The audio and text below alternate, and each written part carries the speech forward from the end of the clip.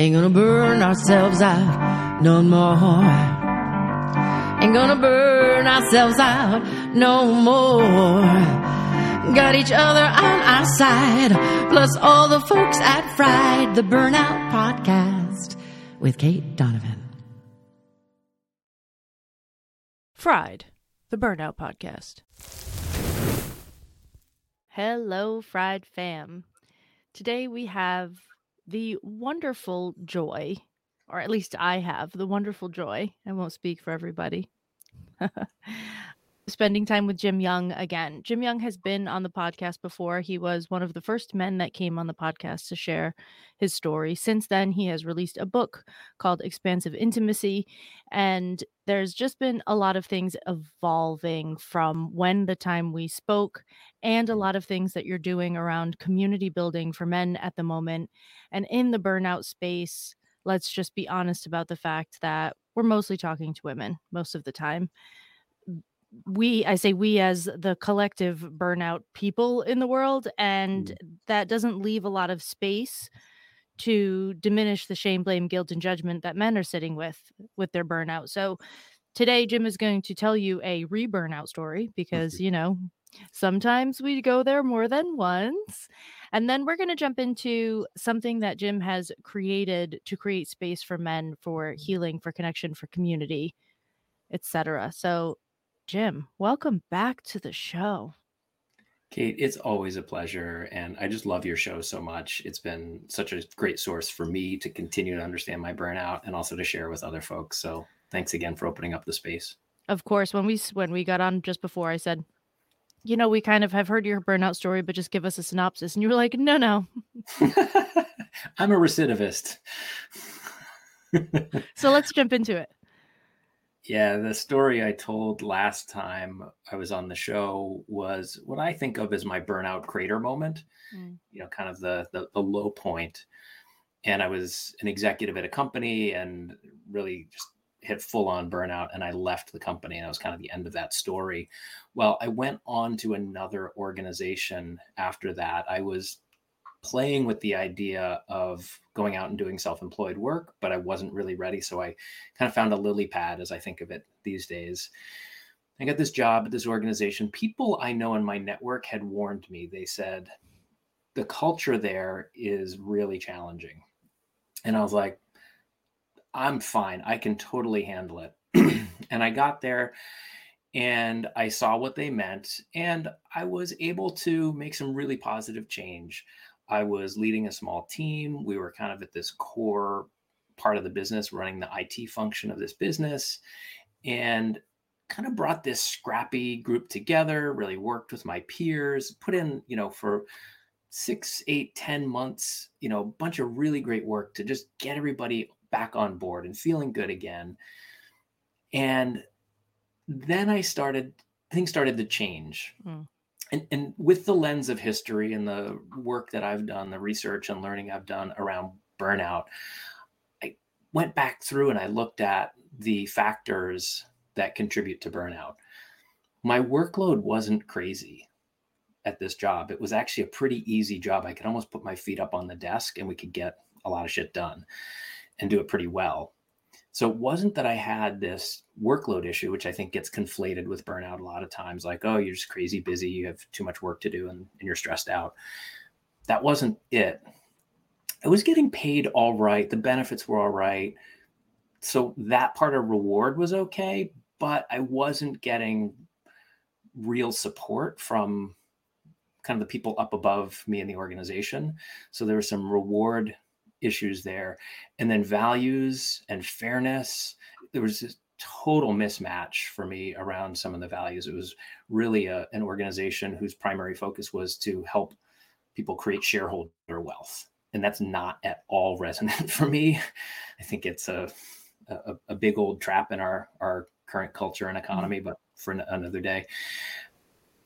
And while I had some community, I had some peers, or actually it was more direct reports and people at that layer of the organization that I felt some good community with. But on the peer level and certainly above me in the organizational structure, I didn't feel like I belonged. I didn't feel a sense of community.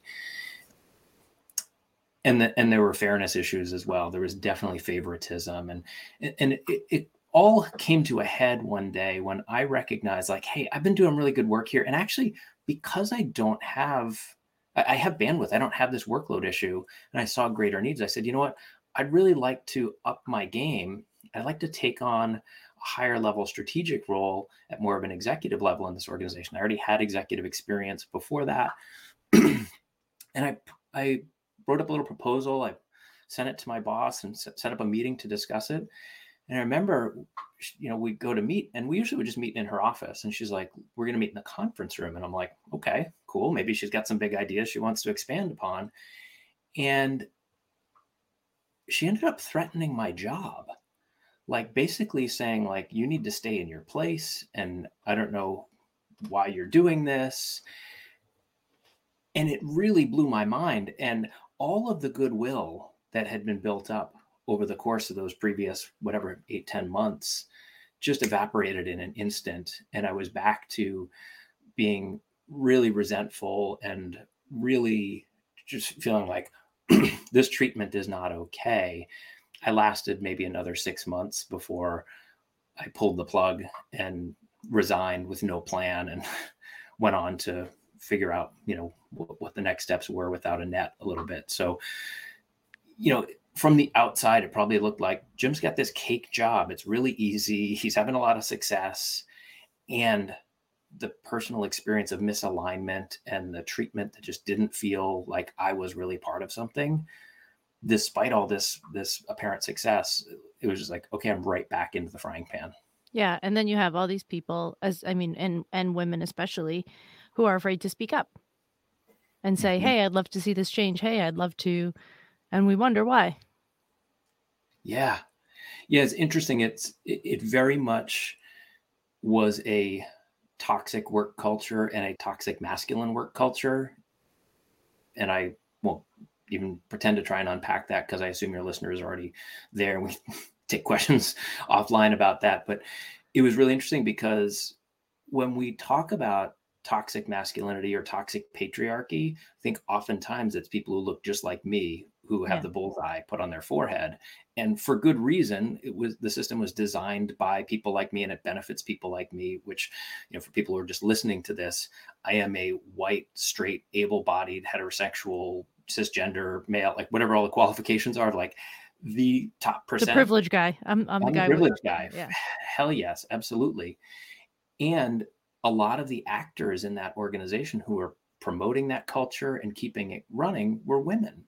Right. And it was their way to stay ahead in the system and get what they needed personally. And it was the system that was perpetuating. There were actually very few men who were present on a regular basis. The one who was most powerful, the CEO, would kind of drop in every so often, and really. But the culture was the culture.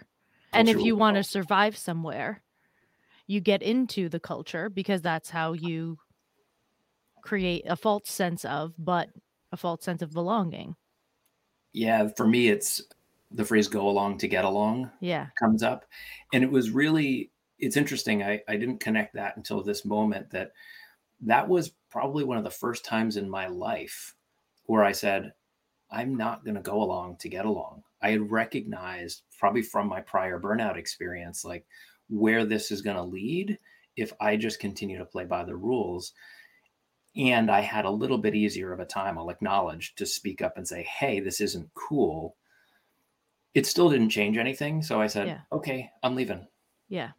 And I think this is one of the things that we talk about a lot on Fried, is this need to keep data points. And this is not an idea of like collect everything people do wrong against you. No. Yeah. But collecting good and bad data points along the way, so that when you do come to a place where you have to make a decision about, should I quit or should I grit? Am I staying or am I going?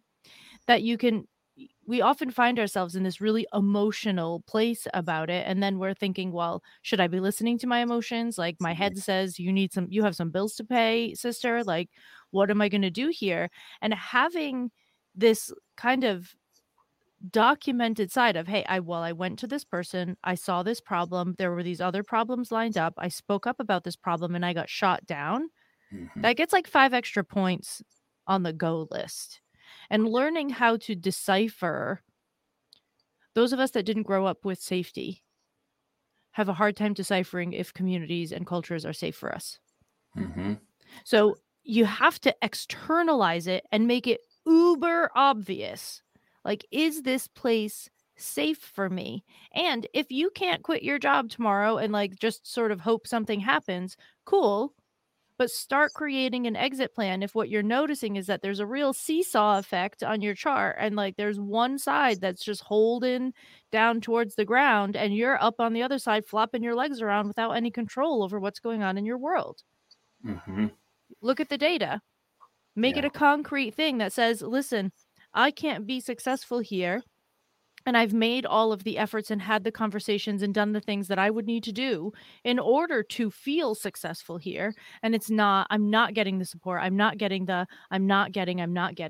This is something that I find happens really often in the return to work scenario. People take a break, they go back to work, and it turns out that the culture was terrible all the time. You might have even done some self-care and some healing along the way and realize I can do boundaries and I can do this and I can do that, but it might not be enough to combat the shit you're in.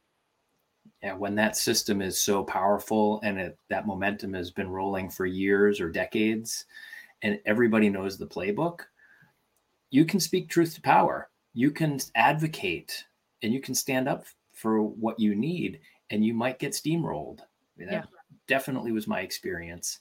And I'm glad you named the privilege that I had to walk away. And like, it wasn't like an easy move. I think I had like 3 or 4 months of savings that I could live off of, which is absolutely privileged. A lot of people don't have anything close to that.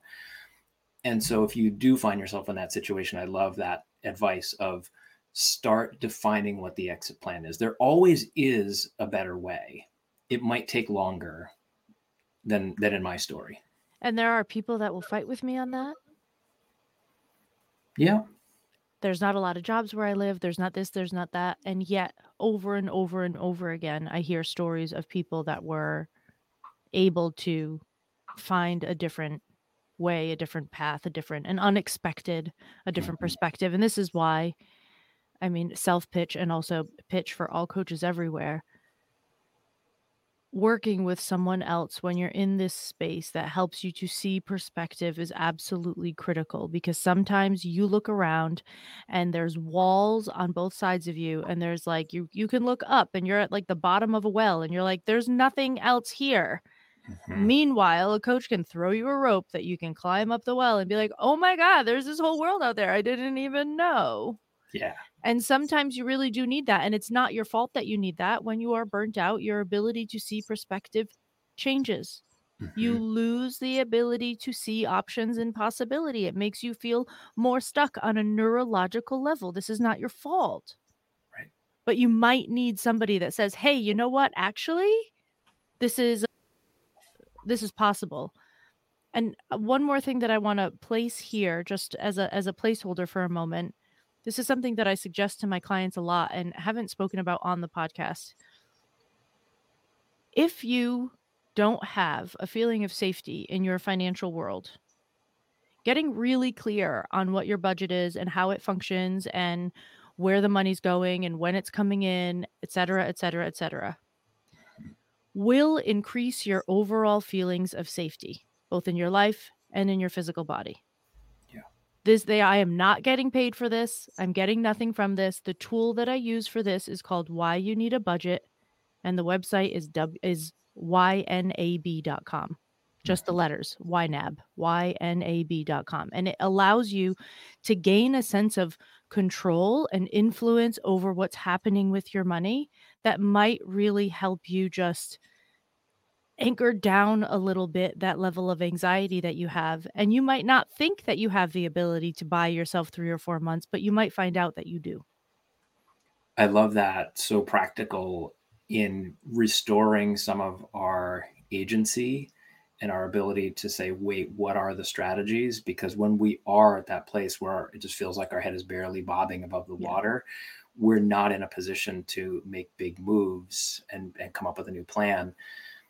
And I just want to echo, because it's so experiential for me. And again, same caveat of like, yeah, I'm a coach. So I'm really trying not to like pitch, like you should hire a coach. I'm totally pitching that. Great. Fine. I'm going to back off of that. But when I had my first burnout story where I really just cratered completely, and I said, okay, I got to get out of this job. And I'm like, I'm going to go do my own thing. I'm going to go into self-employment. And I started that business and I tried to do it. I did a little bit of pro bono work to kind of get a little bit of traction. And then I gave up because I didn't know what to do. Things started to get scary. And then the second time around, when I said, okay, I really need to leave this time, I really think the key move that I made was hiring a coach right away. I was like, I need somebody who can see in me what I don't see in myself, and who can also point out the different opportunities that I just can't identify by asking me great questions, really helping me see who I was and get connected with my values and my purpose and all those things that coaches love to talk about, because they mean a lot. When we're aligned, then those opportunities just start showing up and you're like, where was that all the time? And it might have been right in front of your nose. You just couldn't see it. Yeah. So that was a huge, huge difference between my two big burnout experiences. Yeah. Now I want to spend a little bit of time on the book. Writing the book was a journey for you. Yeah. And releasing the book was a journey for you. And for those of you, I mean, I guess none of you really know this, but Jim and I talk at least once a month. So I have quite a bit of insight into this, into the behind the scenes process here. First, tell everybody what expansive intimacy is about. The word intimacy often scares people and makes them go the wrong place. So let's first talk about what the book is about. To give the full title, excuse me, it's Expansive Intimacy, How Tough Guys Defeat Burnout. Tough guys being in quotes. What the book is about, what it started off about, was my burnout journey, because of what you named at the top of the episode, is that there is a lot going on in the world in the last few years, especially around burnout conversations and burnout resources. And I started to really connect to that and notice then it was very female focused, or at least general population focused. And there weren't specific resources that I could see that were out there for men's experience of burnout. And I felt it was a little bit different, not in outcome and experience of actually being burned out, but the pathway in, the unique door that we might go in, or set of doors. So I wanted to write about that. And I had reached a point where I hadn't been in burnout for at least a couple of years. And I thought, how did I do it? Because I want to help other people, other guys in particular, with that. And as I rewound the tapes, I realized that it was creating intimate connections in every area of my life. So not the intimate romantic sexual relationship that we oftentimes pigeonhole intimacy into, but a renewed sense of intimacy with my kids and deeper connection with them, and really being present for what was going on in their lives emotionally and experientially. Friendship, I had really lost a lot of friendship during my burnout years, and I was also divorced during that phase of time. Rebuilding close social connections who I could really lean into, and I could talk about the things I was excited about and also what I was worried about and everything in between, as well as all the other forms of intimacy, whether that's I have intimate relationships with colleagues. I count you as one of those people, Kate. We talk about some serious stuff when we get together. And I know that if something's going on, I can get in touch with you and you're going to be there for me. Yeah. So soothing to me to know that I have all these resources. And so that was my aha moment, was recognizing that by creating more connection and intimacy in my life, I was able to move out of burnout, recover from burnout. And so far, anyways, burnout proof my life, because when things come up, I have places to take them. I don't have to stay alone with them, which is part of the male experience, I think, the traditional male experience of, I'm going to go it alone. I need to be successful. I can't reveal what emotions that I'm having, can't ask for help. Like these rules that have been silently codified for men, that's what I'm trying to break. What I love about this so much is that the conversation around boundaries that's currently really popular is that you've got to put boundaries up and keep things out. Learn to say no, learn to push things away, learn to step back, learn to, right? And we talk about that a lot on Friday. But when you read boundary research, boundary researchers have a very particular way of describing boundaries that they call a continuum. And that continuum goes from integration to segmentation. And there's no ideal space on this continuum, and different parts of your life might live in different parts of this continuum in different At different times, times. Yeah. right? So what you're saying right now is that instead of building walls, you opened gates.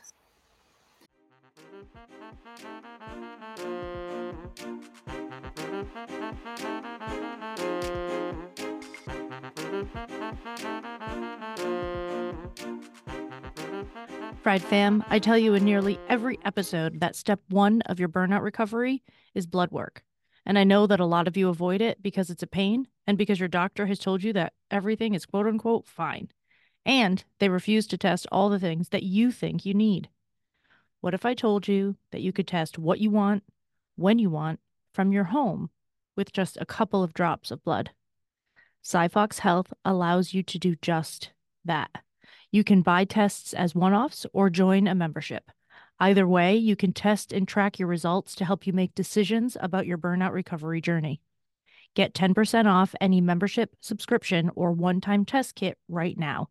Go to cyfoxhealth.com/fried for your discount. That's SIPHOX health.com/fried.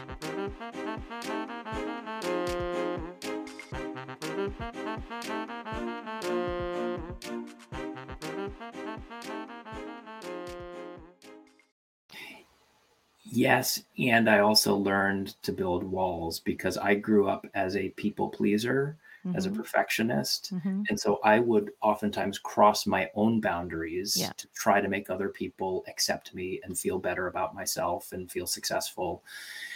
And I learned one of the many, many nuggets of wisdom that I took from several years that I spent actively working the Al-Anon 12-step program for friends and families of alcoholics was that boundaries are like drawbridges.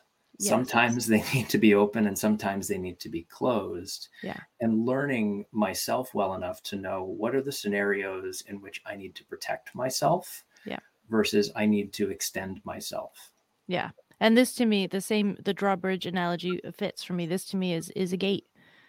You can control whether a gate is locked, if it's open, if it's closed, if it's left open sort of inadvertently and anybody can waltz in, if it's only opened by a code, if there's so many ways to control this process that sometimes boundaries are about letting people in. And in our patriarchy, one of the things that you learn as a woman is take care of everybody, their emotional needs and sort of physical needs, make sure they're fed. And as a man, what you learn is you are the protector. If they are not financially stable and physically safe, you are failing. Yes. And you cannot ask anyone for that because you are the man of the house.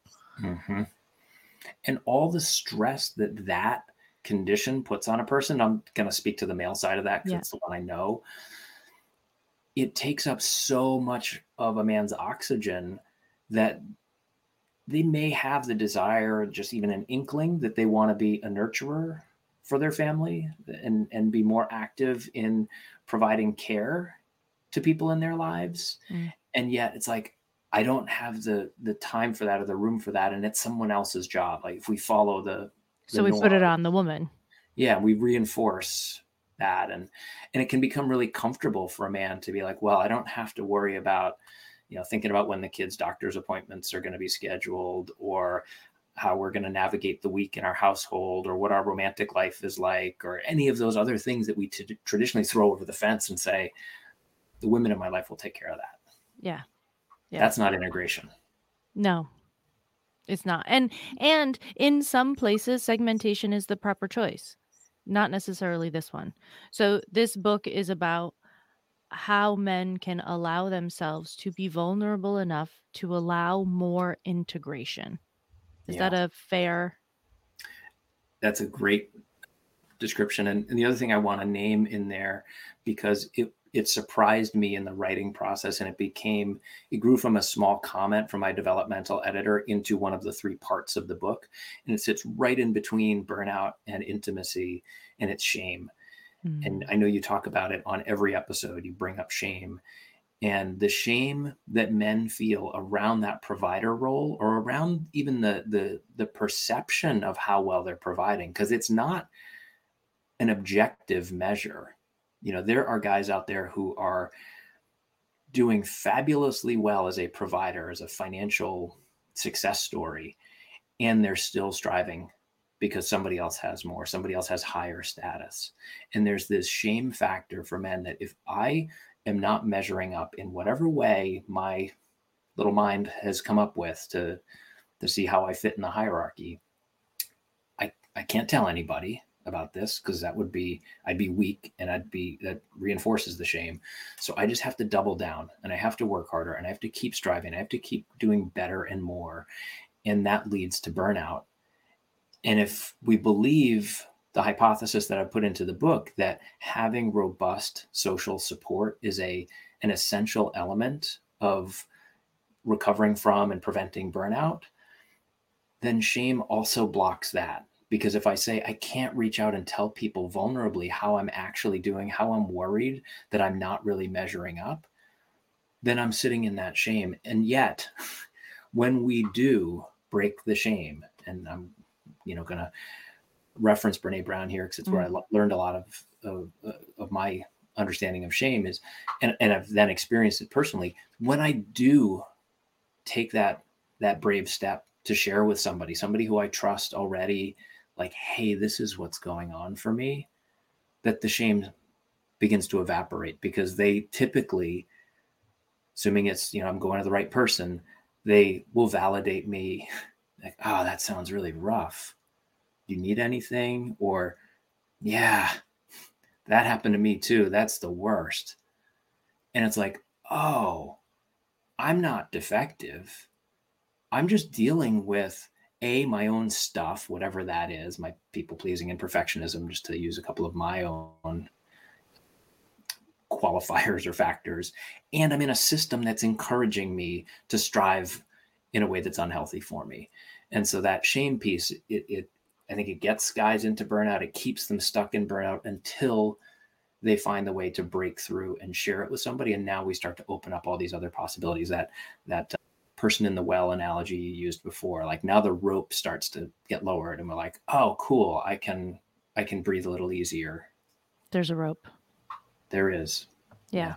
And I think this shame piece is just so critical for everyone that experiences not just burnout, but mental health issues. And we could go on. I mean, we could go on a whole tangent about how often that shows up. And like you're saying, sometimes the reasons behind it are different, but the mechanism and the reality of it is the same. I was just at a big conference in Texas, and it was, of course, I'm talking about burnout. And so there were groups of people at tables, and they were having conversations about the workshop during the workshop, so it was like, hey, let's talk about this thing. And now I'm going to leave you at your tables so you can discuss. And somebody wrote to me after and said, I experienced burnout. I had a really terrible time. And it turns out I'm not alone, because I just had all these vulnerable conversations at the table. And who knew? And I was like, well, I mean, I knew. But this is what I keep trying to tell everybody. This podcast is nearing 25,000 downloads a month. You're definitely not the only person facing burnout. Right. There are a lot of podcasts to listen to, right? If right. 25,000 people are saying, I want to at least listen to burnout stuff. What does that tell great you? Marker. And the studies that are out there, and there's been lots of them, right? But the latest one that I keep seeing is 40-ish% of workers. And that was the lens of it. So if you're in a corporate setting and you look around at a meeting room with 10 people in it, that means 4 of them are likely dealing with burnout on some part of the spectrum. Like, this is way more normal than not. Yeah. So why be ashamed of that, or, to your earlier point of any mental health condition in the crazy world that we live in today. Of course we have anxiety. Of course we have depression. I'm hopeful that we're getting to a point by having more of these conversations that we're normalizing that this is part of the human experience, and that we can say, okay, great, now what? Exactly. Yeah. Well, and that's a really good segue, Jim. Thanks for that. Now what? So one of the reason that I really wanted to talk to you today, now that we're a half hour in, is that you have a group program opening soon for men dealing with burnout. Tell me all the things. This is actually, you guys, something that I don't know a lot about. So the questions that I'm going to be asking are very honest because I don't know things. Yeah, this has been in the hopper for a little bit. We haven't talked in a couple months, and I've been doing a lot of design work. It launches in September, and it's the Expansive Success Program for men. So I know that word intimacy is a little too much of a stretch sometimes for folks. And really what I looked at as I started to deconstruct, what is it that guys are after when they're in that place where they're chasing it and they're getting into burnout? It's to be successful. And ultimately, success gets defined for us if we follow what society and culture tells us. And it leaves out so many of the parts that we want. A lot of the guys that come to me in my coaching practice, one of the questions I always ask them is like, so tell me about your social life. And they're like, yeah, I don't have one. I don't really have any connection with friends. Okay, what's going on in your marriage? What's the temperature of your marriage? About 42 degrees, right? Like, not really closely connected. For those in Europe, that was 42 degrees Celsius, which is actually pretty cold. It's like 6 degrees Celsius. 42 degrees Fahrenheit. 4 degrees Fahrenheit. Yes. That's like 6 degrees Celsius. So we're Thank talking you. cold. Forgot about the global audience here. Yeah, 42 can be real hot depending on where you are. Yeah, no, that's where we want to get to, perhaps. Is we want to flip from Fahrenheit to Celsius. We want you to have all of that. But really, if I consider the wheel of life, right? How's my financial status, and how's my romantic relationship? And if I'm a dad, how's my parenting, and how's my career, and how's my health? All of those factors are measures of success. And yet the culture that we're in tells us to really focus on just a narrow selection of those. And that's what I keep seeing in the guys that I'm working with. So a lot of the work I've done over the last 12 years is to redesign my life in a way that I can check off, a pretty high score in all of those areas of life. And that's what I want to be making available to more guys. What I love about that, the Wheel of Life is a pretty common life coaching exercise. And if you're out there and you're like, what exercise? Let me know. I'll send it to you. The Wheel of Life is this really common exercise, and you have a wheel, and there's, all these sections, and they have headings, and you're supposed to fill in as much of the wheel as you feel like you have in that part of your life. And then you're supposed to outline the whole thing to see how like crockety your wheel is. And I think the important part about understanding that as you go through life, different parts of your wheel are going to go up and down. And it's not about getting to like an 8 all around and then just like maintaining an 8. It's about understanding that if you have a 75 to 80% sort of all around most of the time, then if one thing really drops, you can source from other areas in order to support that while it's off. Like sometimes we don't control that health things happen to ourselves or to our family members. Sometimes we don't control that we're suddenly thrust into a caregiver role. Sometimes COVID happens and like, what? So doing what you can on a regular basis to sort of keep your wheel as round as possible ensures that you have places to pull from if something goes sideways. Yeah. And ultimately, a lot of the work to me starts with understanding who I am and where I'm at. And a Wheel of Life exercise, and there's others, can just help us get that quick inventory, like literally in 5 minutes, like, okay, here's where I'm at. Here's where I want to prioritize growing in my life and what I want to change. And then really deeply connecting with like, okay, I've gone along for however long and recognize that, I've arrived at this point where things aren't exactly how I wanted them. So how do I want them? And what matters to me? I'm a big fan of purpose work. I just keep coming across that. I've been doing a lot of work with Conscious Capitalism, book by Raj Sisodia, that especially for business owners, that's a lot of who I work with. just presents a model that allows for that traditional level of success. I've got a client who I started working with a year ago.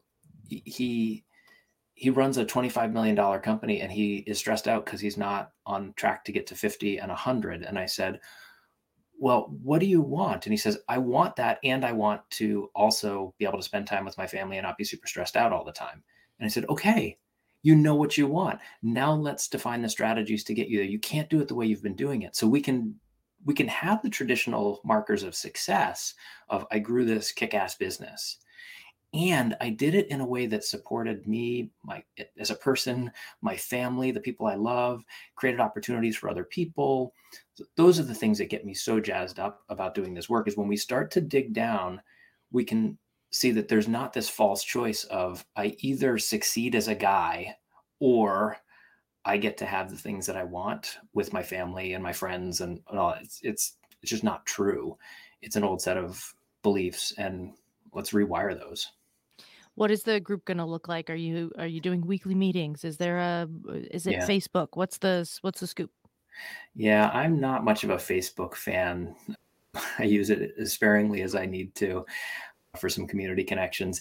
It's an 8-week interactive course that I facilitate. So we meet once a week for 8 weeks. There's a curriculum that we walk through that kind of goes from inventory all the way through action plan and all the things that are in between. There's some tools and exercises that kind of help us really get into the meat of it. But a lot of it is the facilitated conversations where I lead a group, and it's about, I still haven't decided what the cap is. It's either 8 or 10 men at most, because I want to make sure that it's probably going to be 8. So I want to make sure that each guy is getting the individual support that they need.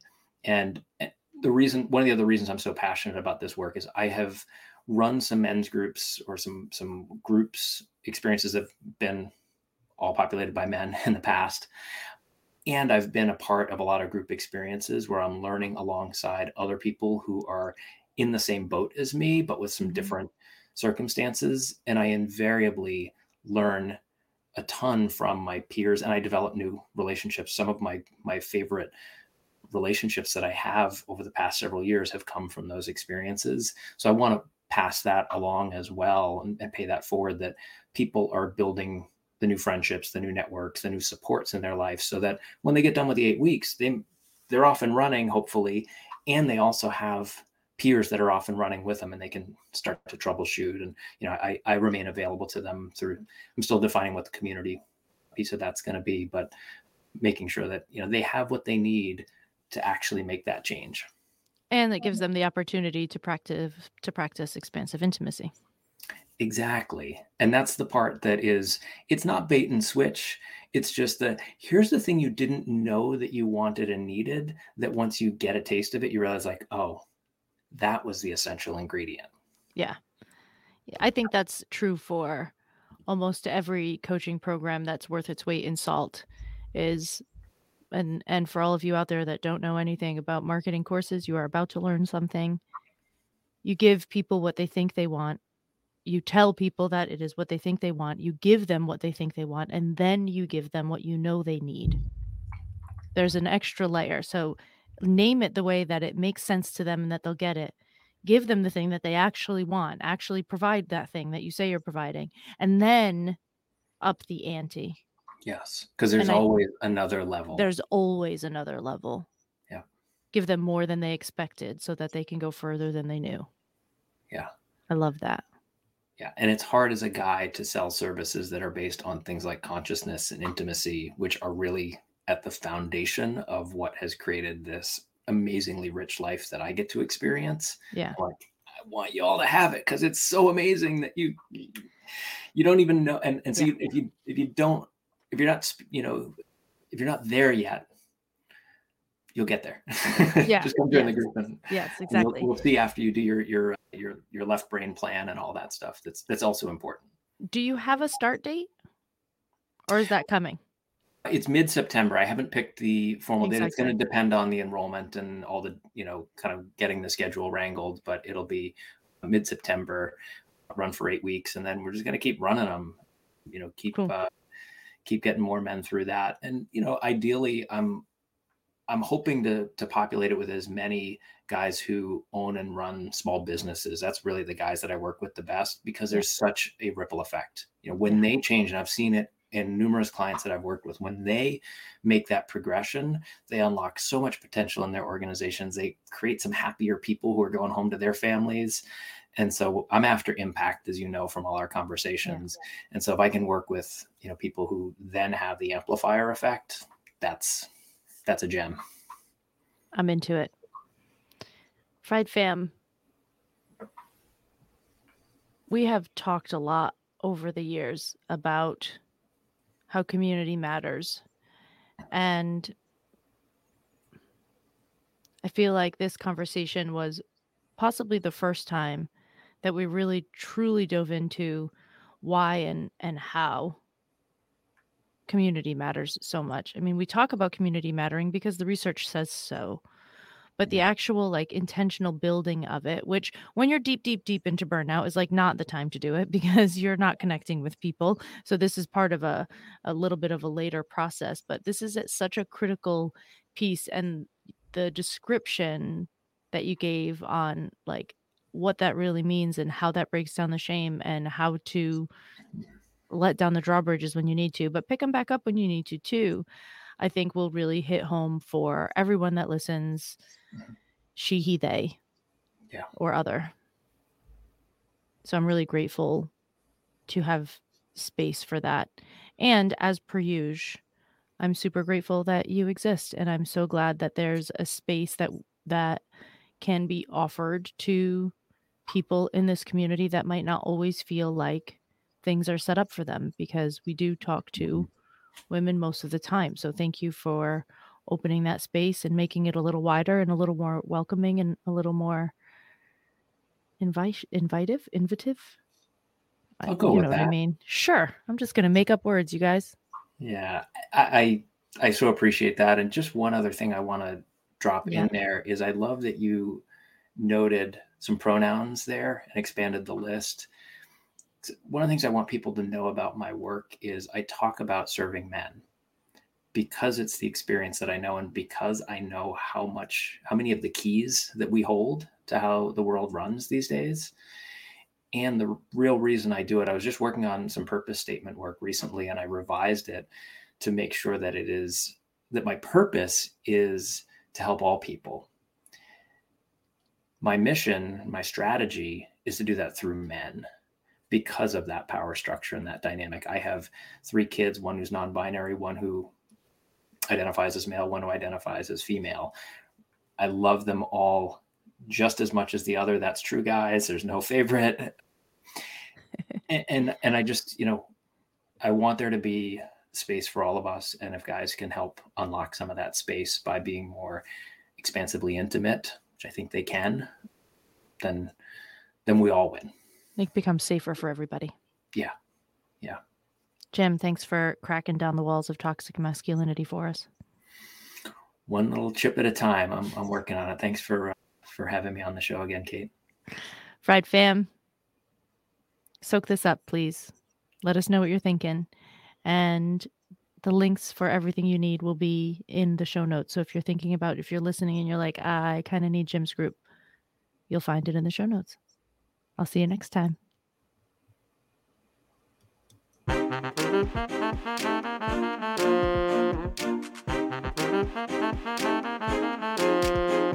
Ain't gonna burn ourselves out no more. Ain't gonna burn ourselves out no more. Got each other on our side, plus all the folks at Fried, the Burnout Podcast with Kate Donovan.